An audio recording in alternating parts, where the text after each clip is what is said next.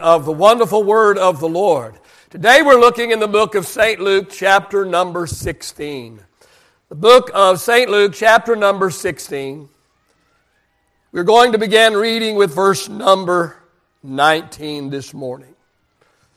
The book of St. Luke, chapter 16, began reading with verse 19. The Bible says, there was a certain rich man who was clothed in purple and fine linen and fared sumptuously every day. But there was a certain beggar named Lazarus, full of sores, who was laid at his gate, desiring to be fed with the crumbs which fell from the rich man's table. Moreover, the dogs came and licked his sores. So it was that the beggar died and was carried by the angels to Abraham's bosom. The rich man also died and was buried. And being in torments in Hades, he lifted up his eyes and saw Abraham afar off and Lazarus in his bosom. Then he cried and said, Father Abraham, have mercy on me, and send Lazarus that he may dip the tip of his finger in water and cool my tongue, for I am tormented in this flame. Abraham said, Son, remember that in your lifetime you received your good things, and likewise Lazarus evil things. But now he is comforted, and you are tormented. And besides all this, between us and you there is a great gulf fixed, so that those who want to pass from here to you cannot, nor can those from there pass to us. Then he said, I beg you, therefore, Father, that you would send him to my father's house. For I have 5 brothers, that he may testify to them, lest they also come to this place of torment. Abraham said to him, They have Moses and the prophets. Let them hear them. And he said, No, Father Abraham, but if one goes to them from the dead, they will repent. But he said to him, If they do not hear Moses and the prophets, neither will they be persuaded, though one rise from the dead. I'm using for my subject today, eternity somewhere. Father, I just pray today, Father, that those that are here today that need to make a decision about their eternal destiny,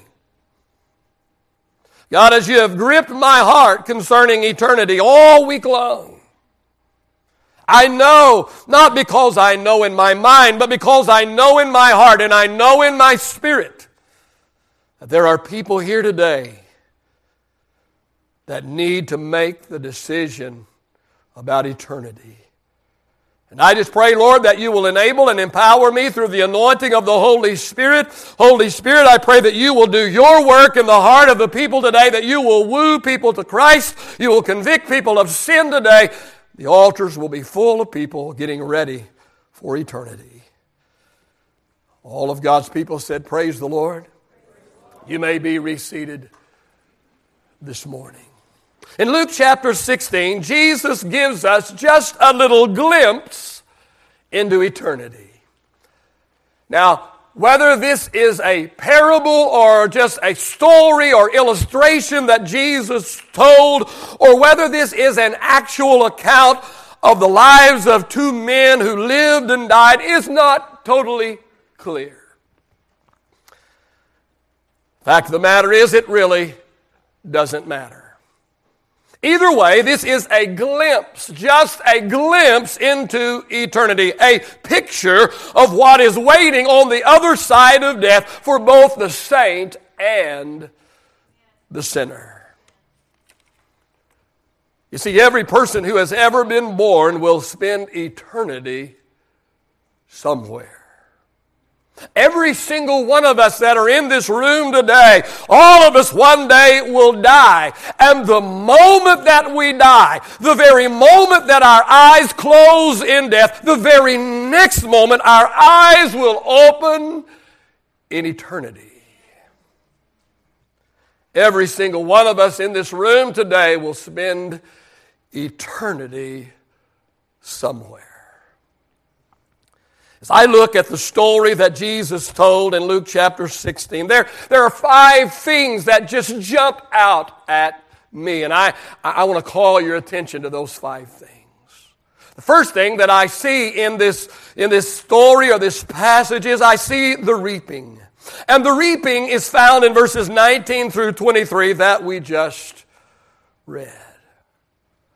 The seeds we sow in life, and by the way, it's on the back of your bulletin is a sermon outline. You can fill in the blank, and this is a part of that sermon outline. The seeds that we sow in life will determine the harvest we reap in eternity.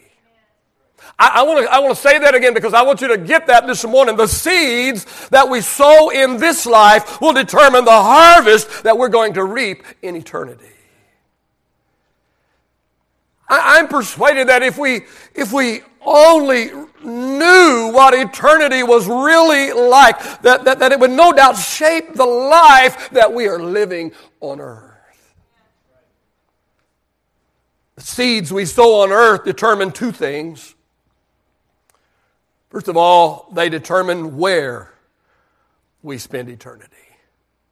Where we spend eternity. I don't know, but perhaps the greatest sin of this rich man in this story was the sin of selfishness. It seems that he took very good care of himself and yet totally overlooked the needs of all those around him. He wore designer clothes. He ate from his personal buffet every single day. All the while, Lazarus lay at his gate, the gate of the rich man. Lazarus lay in rags, begging for just some crumbs, just leftovers from the rich man's table. Now, I want to be perfectly clear this morning. The rich man's sin was not in being rich, but in turning his eyes away from those in need. Those that he could have helped out of his abundance.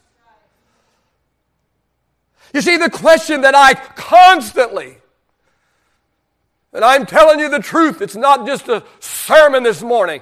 I'm telling you that the question that I constantly ask myself is, how can I, in good conscience, stand before God on Judgment Day and try to justify spending all of my resources on myself? This is why I give an extra tithe to missions. It's why I give yet another tithe to furnish the Grace Place. You see, you and I that have been blessed with so much, we have not been blessed with so much so that we can be clothed in fine linen and fare sumptuously every day like the rich man did in the story. When there are Lazaruses all around us laying at our gate.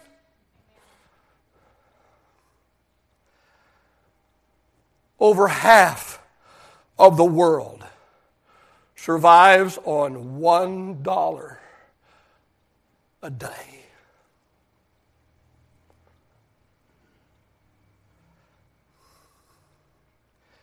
And yet we literally get ticked off at the preacher.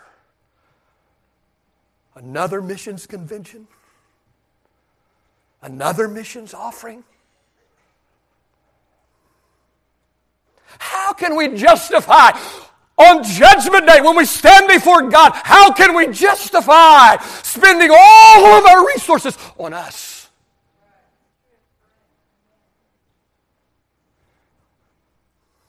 You may not like it, but you won't blame me in eternity. The seeds we sow on earth will determine the harvest we reap in eternity. Galatians chapter 6, verse 7 and 8. If you want some Bible for it, I got some good ones. Amen? Whatever. Say whatever. Whatever a man sows, that he will also reap. What are you going to reap? You're going to reap the whatever. The whatever you sowed.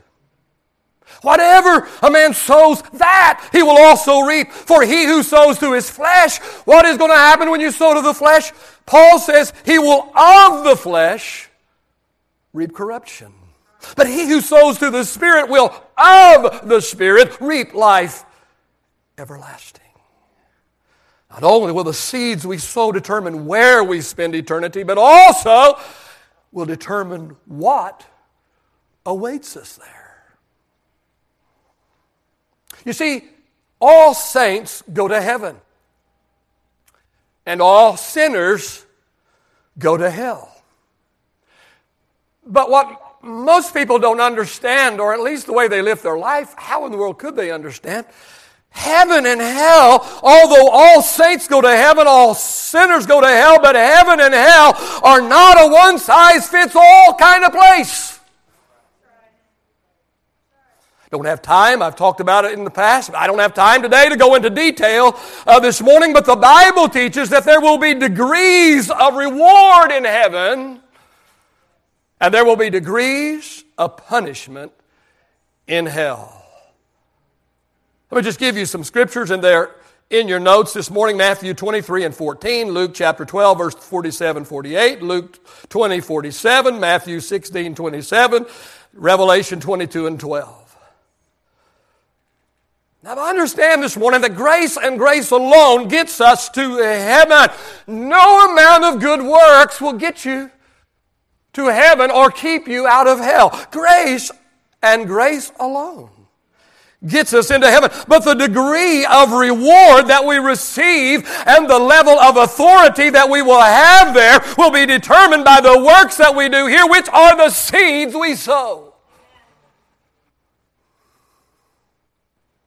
Likewise, the rejection of grace and this rejection alone puts people in hell. Sin doesn't put people in hell. The rejection of what Jesus did on the cross, the rejection of God's grace puts people in hell. But the degree of their punishment will be determined by the evil deeds or the evil seeds that person individually has sown. Hitler will experience a hotter hell and a greater amount of torments than the person that simply refused to trust Christ as their Savior. The thief on the cross who got saved by the skin of his teeth, who got saved by the very last breath that he breathed, will not have the same reward in heaven, amen, that a saint of God will that has given their whole life to Christ. First thing I see in the story is the reaping. Second thing that I see here is the requests. Jesus said that the rich man died, and the Bible says that immediately he woke up in hell. Verse 23 says that he was in torments, plural, torments in hell. You need to know that hell is a place of torments, plural. We've talked about this before, so I'll just hit it and go on this morning. But there'll be the physical torment of hell. Hell is a literal place with literal fire, where people will literally be on fire but unable to burn up. Don't like it, don't understand it, don't get any joy of preaching it, but it's the truth. Physical torment. Not only physical torment, there'll be mental torment. It's one thing to be on fire. It's another thing to be on fire for 1,000,000 years and know you're no closer getting out than the day you got in. I cannot fathom or understand the mental torment of hell. And then perhaps the greatest torment of all of hell is spiritual torment. The Bible says eternal separation from God. We think this is a wicked world we live in. Take all the saints, take all of the Christians out of it. Let there be nothing to hinder and hold back evil. And see what, can you imagine the evil, wicked, vile ungodliness that will be in hell? Spiritual torment, eternal separation from God. Talking about the request now, two requests that I see here. First of all, there's the request for mercy. The rich man in hell requests mercy. Verse 24, he cried, "Have mercy on me." May I say that people who mock and make fun and ridicule at you and I who cry out to God for mercy in this life, they will be the very same ones that will scream the loudest for mercy in hell. And I ask you, where was his mercy for Lazarus, who was laid at his gate every single day? I don't know, but perhaps he had to step over him every time that he left his property. Where was his mercy for Lazarus? Second request was for relief. Verse 24, "Send Lazarus that he may dip the tip of his finger in water and cool my tongue, because I am tormented in this flame." Oh, hell was so hot for this man that even one single drop of water on his tongue, sounded so good, so refreshing. And I think it interesting who he requests to bring him this drop of water. Lazarus, the very one that he ignored on earth. Oh, he could have provided Lazarus every single thing that he ever needed, and it would not have affected his net worth at all. See, people criticize Pastor Benson because he takes too many offerings. He talks too much about money. But I look around and I see people are still wearing the same clothes they always have. They're driving the same cars they were driving, living in the same homes they were living in. I haven't affected your net worth at all. Maybe I've helped your net worth.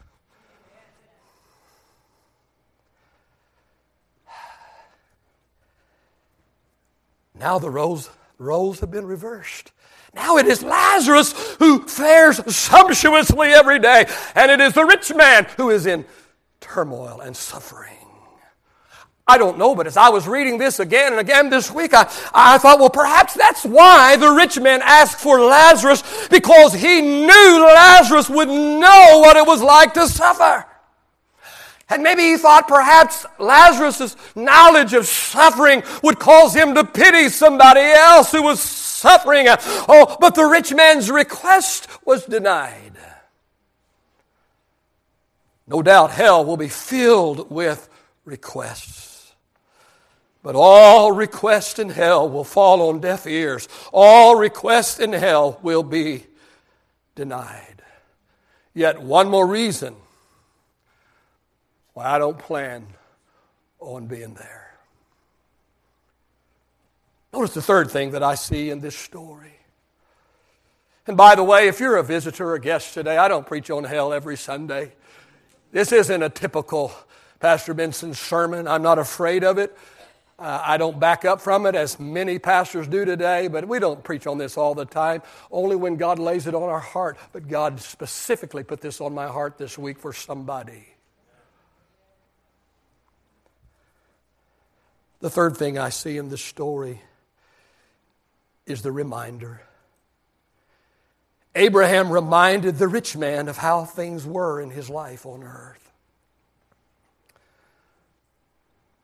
That tells me that those who go to hell will go there with their memory intact. They will remember everything. They will remember every opportunity that they were given to be saved when they said, "No, not now.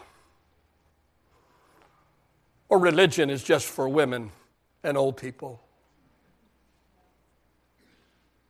They will remember every sermon they ever heard. They will remember every altar call they ever rejected. They will remember how the Holy Spirit convicted them and how the Holy Spirit tried to draw their heart toward God. And they will remember how they pushed God away.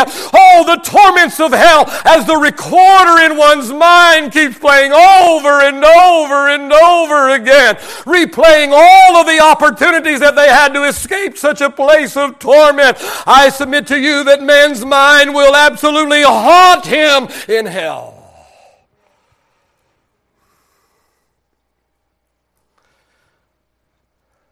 The fourth thing that I find in this story or account, found in verse 26, is the restriction.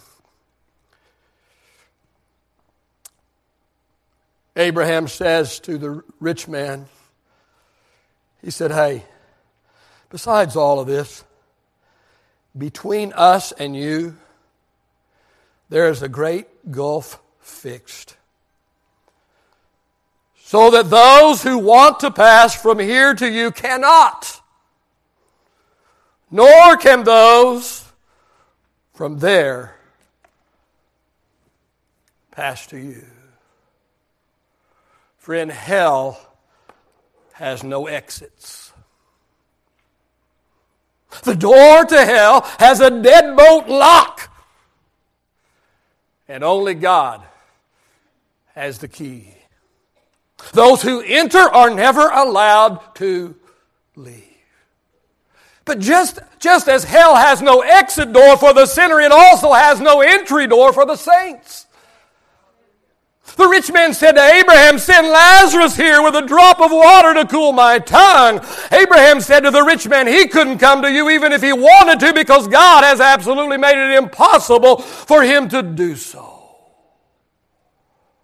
Think about this morning. Think about this. In hell, the people in hell will be allowed to look over and see the people in heaven and see all that heaven entails. They will be able to see people rejoicing. They will be able to see people happy and dancing and thrilled beyond description. According to verse 23, and that's where I'm getting this, the rich man in hell could see Abraham and Lazarus. Only Lazarus is no longer the beggar in rags. No longer is he tormented with boils on his body. No longer does he have a swollen stomach from lack of nutrition. Everything Lazarus didn't have on earth, he now has in heaven. And the rich man can see all of it, but can have none of it. Because God has set His boundaries. He has set His restrictions. Oh, listen, friend, according unto this passage, hell will have no part of heaven, and heaven will have no part of hell. The sinner cannot have contact with the saint, and the saint cannot have contact with the sinner. The title of my message today is Eternity Somewhere. In this story or this passage, Jesus gives us just a glimpse, just a little glimpse into eternity. Listen, everyone who is born will one day die. Although the physical body dies, the soul and the spirit of man will live on for eternity in one of two places, either in heaven or in hell. Saints go to heaven, sinners go to hell. In heaven you are comforted, in hell you are tormented. In heaven there will be celebration. In hell there will be weeping and wailing. In heaven 1,000 years will seem but a moment. In hell a moment will seem like 1,000 years.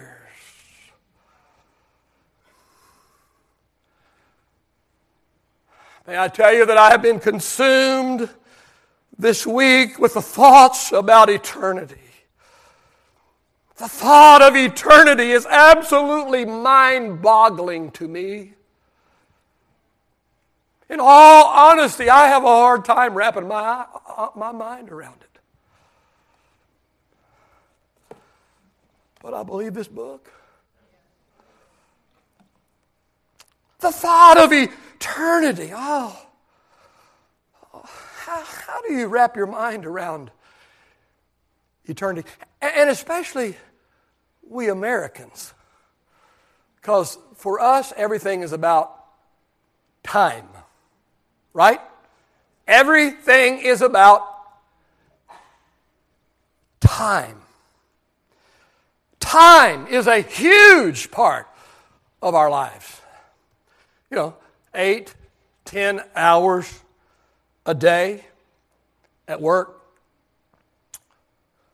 12 years of school, 4 years minimum of college, work for 30, 40 years, retire, age 65,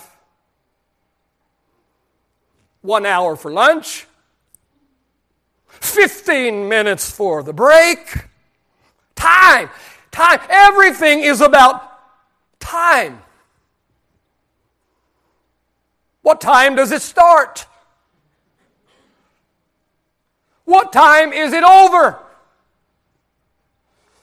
How long will it take is our constant question. We can stand anything. We can endure anything as long as it has a time limit. The root canal will last how long, Doc? Okay. I'm ready. I can stand anything for 30 minutes. Right?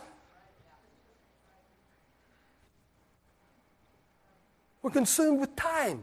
Everything is about time. But in eternity,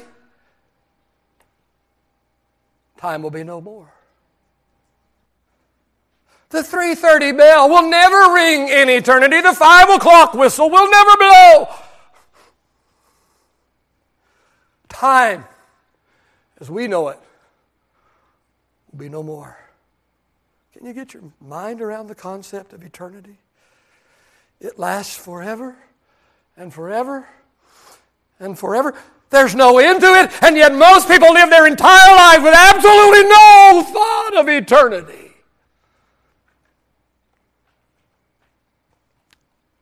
I just cannot fathom suffering in hell with absolutely no hope of it ever ending. On the other hand, I cannot stand the thought, and I'm telling you, friend, I cannot stand the thought of standing empty-handed before God in heaven and having nothing to be rewarded for. And because of that I will give, and because of that I will do, and because of that I will go, so that He will have something to reward me for, and so that I will have something to enjoy for eternity. Eternity is going to be a long time.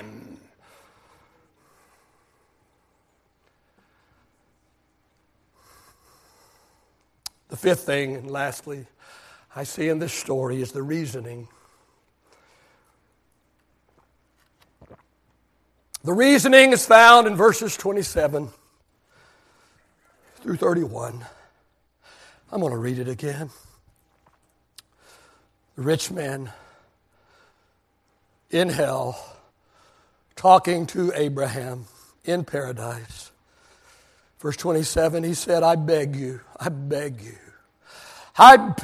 therefore, Father, that you would send Lazarus to my father's house, for I have 5 brothers, that he may testify to them, lest they also come to this place of torment.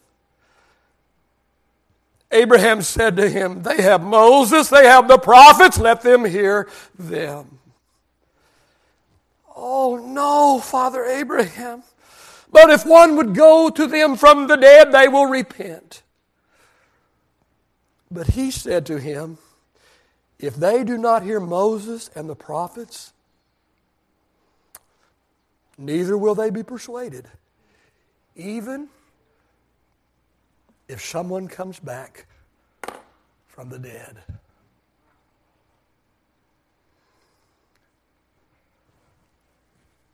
There's one thing that this rich man is absolutely sure of. He doesn't want any of the people he loves to end up where he is. Send Lazarus back from the dead to warn my 5 brothers about how horrible hell is. Oh, have Lazarus tell them about all of the torments that I am being tortured with. Have him give them a message from me, and the message from me is, stay out of this place. I don't know for sure. The Bible doesn't say. But perhaps this rich man was the oldest of the 6 brothers. Older brothers have influence over younger brothers. No doubt the way this rich man had lived his life had impacted and influenced the way his 5 brothers were living their lives. No doubt the rich man was thinking, I have led my younger brothers down the wrong road, and the road that I have led my 5 brothers down is the road that will lead them straight to hell where I am right now. Oh, please, Abraham, please, send Lazarus back to earth. Warn my brothers. They will listen if somebody comes back from the dead.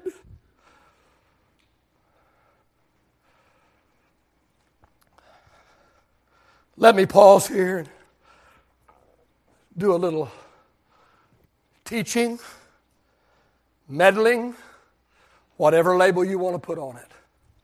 I don't care. Don't share your doubts,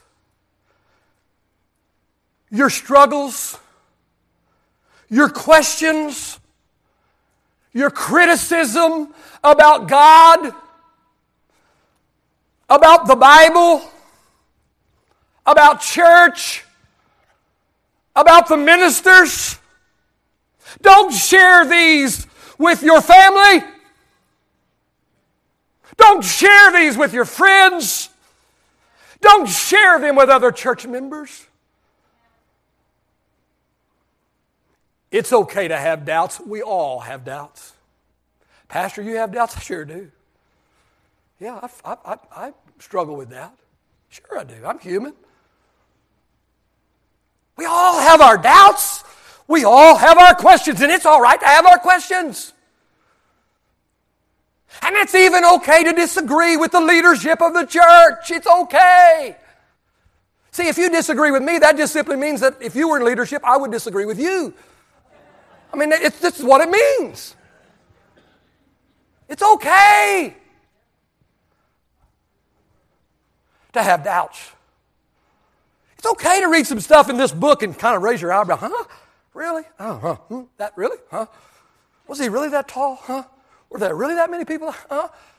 It's okay. It's okay to struggle. Okay to have doubts. It's not okay to influence the people you love in a negative way. Because this is what usually happens. You work through your doubts. You do. You're still here, aren't you? You work through your doubts. You work through your questions. You work through your criticisms.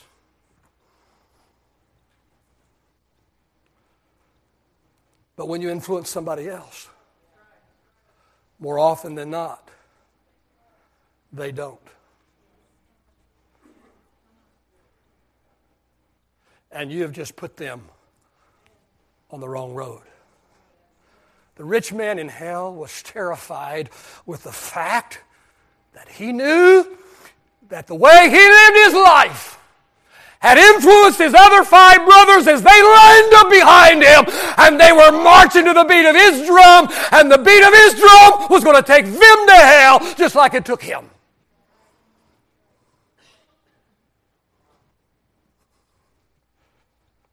So you better be careful next time you want to just open your mouth flippantly, because you just might be leading someone down the wrong road. You get over it. See, that happens in marriage all the time. You know, husband and wife have a fight. She runs home to mama, tells mama how bad a scum she married.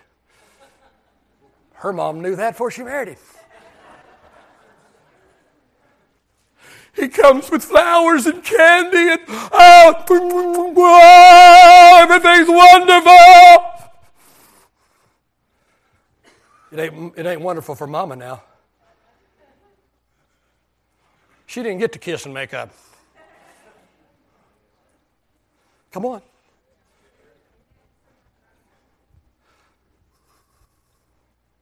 You go all the way down the line with that type of thinking.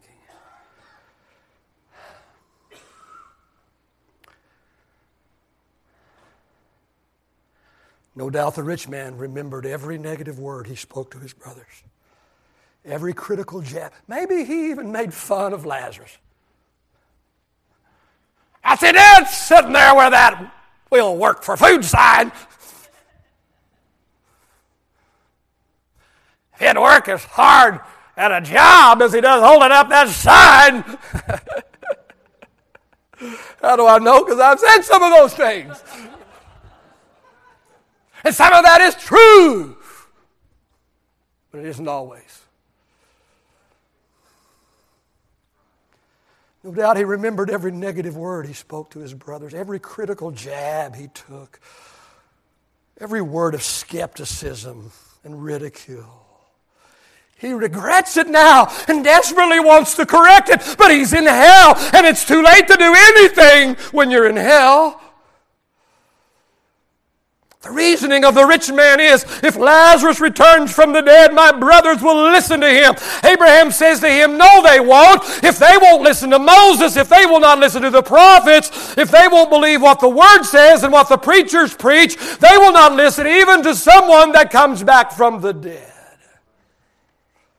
Very, very quickly this morning. Get the musicians and singers back real quick. I'm going to wrap this up in the next couple of minutes. Very, very quickly. You and I need to learn from what Abraham just said here. First thing we need to learn is don't wait for some bolt of lightning from heaven to hit you before you make your decision for Christ. Don't wait for some miraculous supernatural event before you decide to get saved. Second thing we need to learn here is it's the Word of God, delivered by the man of God, empowered by the anointing of God, that convicts man of sin and draws him to salvation. 1 Corinthians 1:18 says, for the message of the cross is foolishness. The world thinks what I've done this morning is absolutely foolish, and let me tell you that many in the modern day church today is calling it foolishness. Many in the church today will not preach this anymore. Don't make them uncomfortable. If I can make you uncomfortable for a few moments today and change your destiny for eternity, I'll gladly make you feel uncomfortable this morning.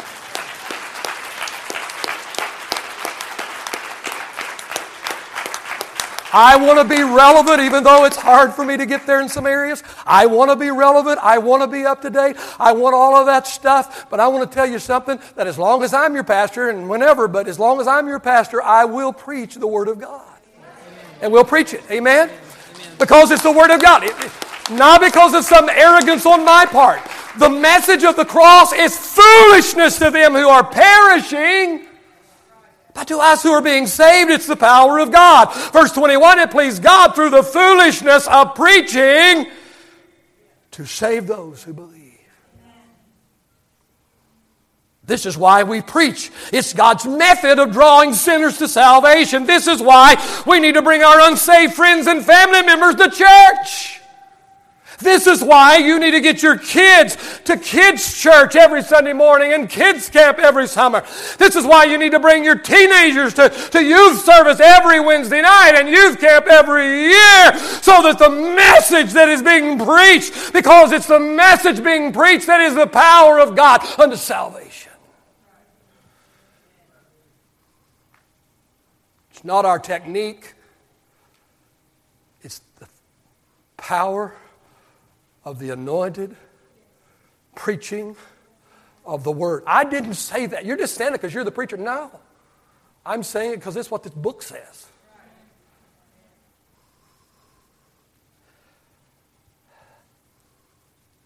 One last thing we need to learn from Abraham. Don't ignore the preaching of God's Word. Do not ignore the message today. Today is your opportunity to be saved. I'm not saying this to be dramatic this morning. I'm telling you because I feel urged in my spirit. I'm not saying it is, but I'm telling you it could be your last. You will be given an opportunity to be saved today. It could be your last. I'm not saying it is, but it could be. The rich man in our story was faring sumptuously every single day. Oh, life was good. He had it all and more than he needed. And then one day, out of nowhere, without warning, suddenly he died. And immediately after death, he opened his eyes in hell. Don't let that happen to you. My subject today has been eternity somewhere. The question is, where will you spend eternity? Will you spend eternity in God's paradise? Or will you spend eternity in the torments of Satan's hell? Can we all stand, please? Please, no one leaving. No one looking about, please. I will not hold you long, but please do not break the atmosphere this morning. God wants to do something today.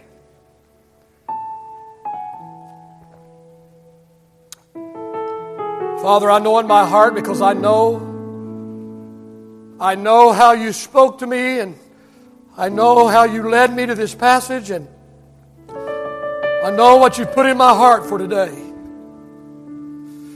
And I know you wouldn't put this in my heart today if there were not people in this room, yes, in the second service, but as well in this service, who desperately need this message.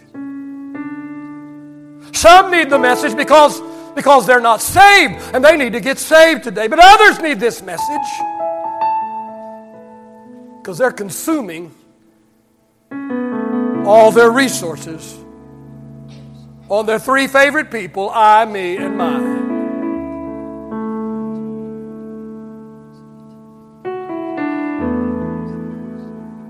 And they need to make a change this morning. Oh, they're going to heaven. But they're going empty-handed. They're going to heaven, but they'll have little, if anything, to be rewarded for. Today is the day to change that. Your heads are bowed and your eyes are closed. I'm just going to take a couple of moments this morning, but I believe with all of my heart today, in my spirit, not in my mind, not as I scan the audience and I say, well, this one could or that one no. I'm talking about what's in my spirit, what's in my heart today. Maybe people I wouldn't even think it would be.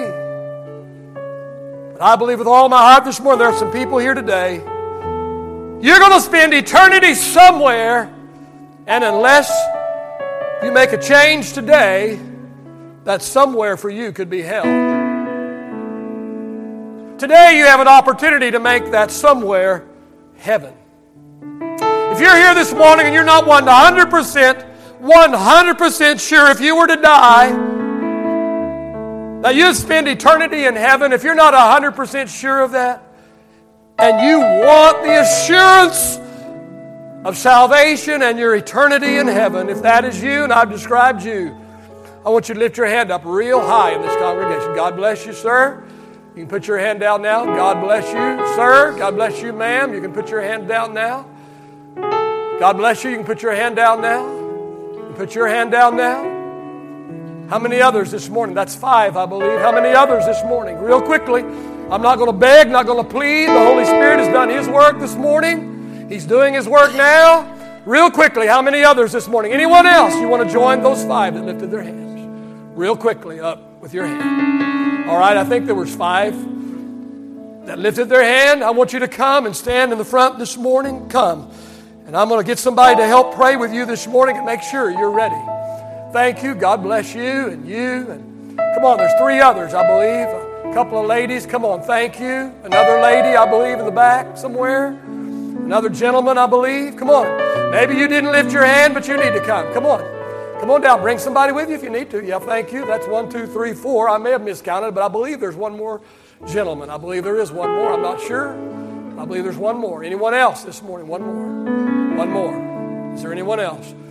All right, I need some good, solid people to come and pray with these this morning, men with men and women with women this morning. Real quickly, move to them. Don't just lay your hand on them, pray for them. I want you to talk them through salvation. Talk them through salvation. Even though maybe you think, well, they know. Well, maybe they don't. And I want you to help them, and I want you to lead them in the sinner's prayer today. Lead them in the sinner's prayer.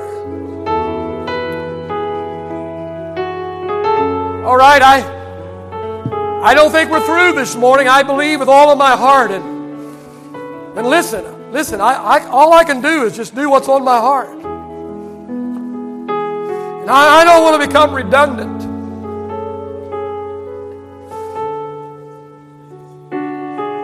My wife told me, and I'll be in trouble for this, but my wife told me last night as I texted somebody, told them I missed them, said, you know, look here on these texts, you've texted this person 5 times and this person hasn't come and this person hasn't responded and maybe you need to stop bugging them.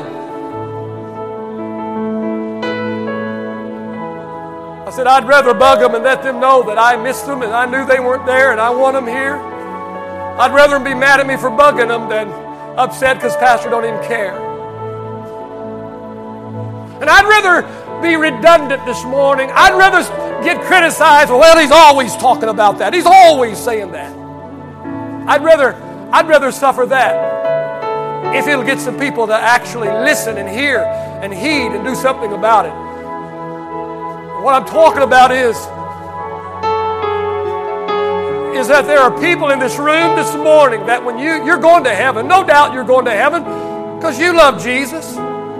You believe He died on the cross. You believe He did for you what you couldn't do for yourself. You prayed the sinner's prayer. You love Jesus. You love the Lord, but you're consuming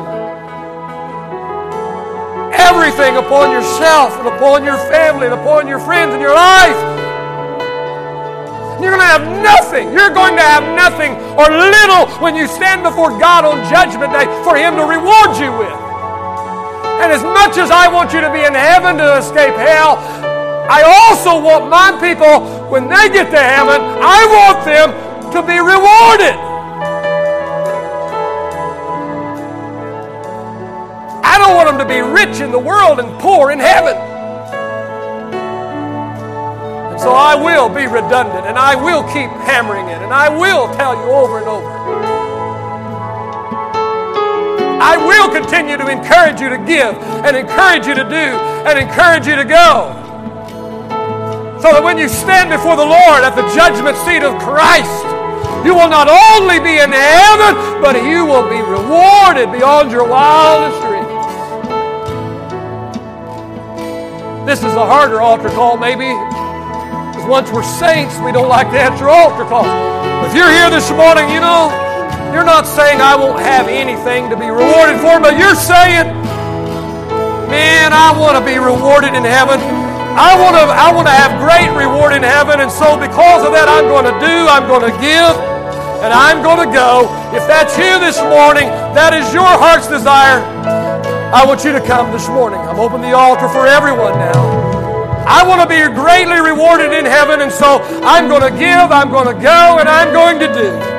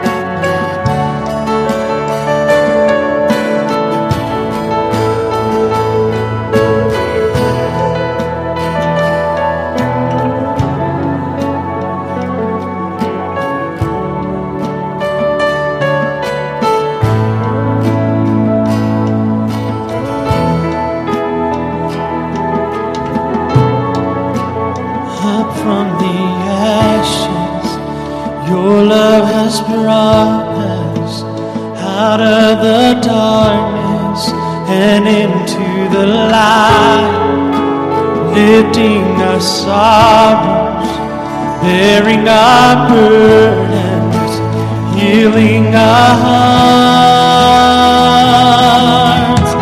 To our God we lift up one voice, to our God we lift up one song, to our God we lift up one voice, singing hallelujah. To our God we lift up one voice, to our God we lift up one song, to our God we lift up one voice, singing hallelujah.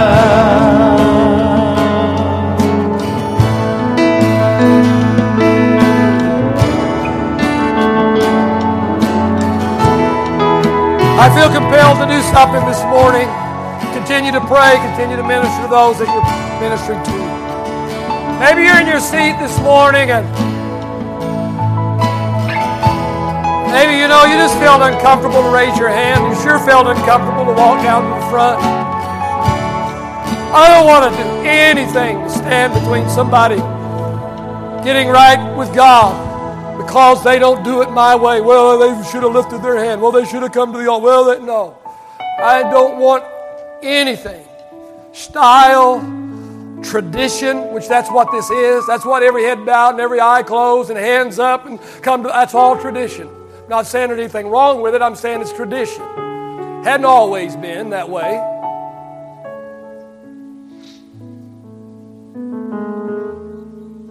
You don't get saved because you do what the preacher said. You raised your hand, or you come to the front, or you pray. That you get saved because a heart change. And a heart change can happen right back there in the seats with you. And so maybe you just were timid or whatever. I don't know. I just know this is just that important.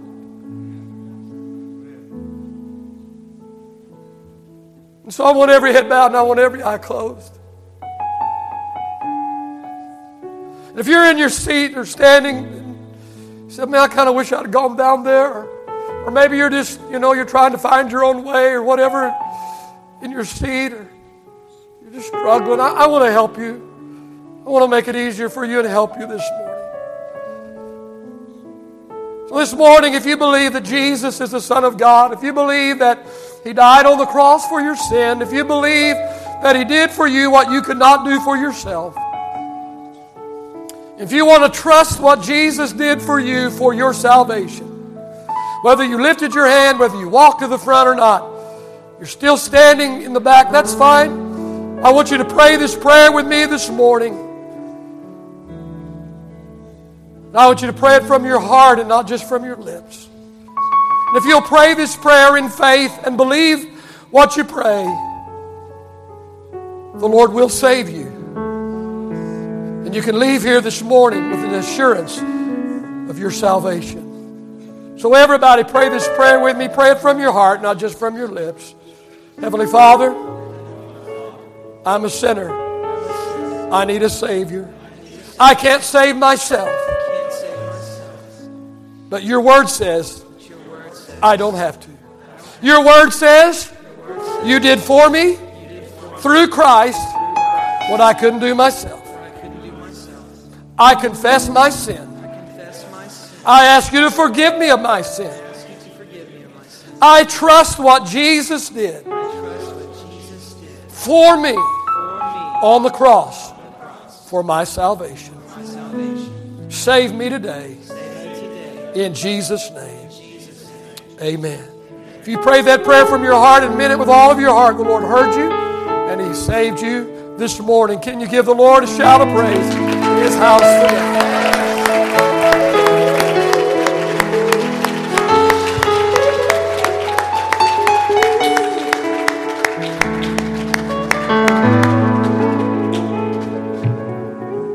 Well, guys, we are dismissed this morning. If you're a guest with us, don't forget to turn in your connection card at our Welcome Center. You guys have a wonderful afternoon, and God bless you.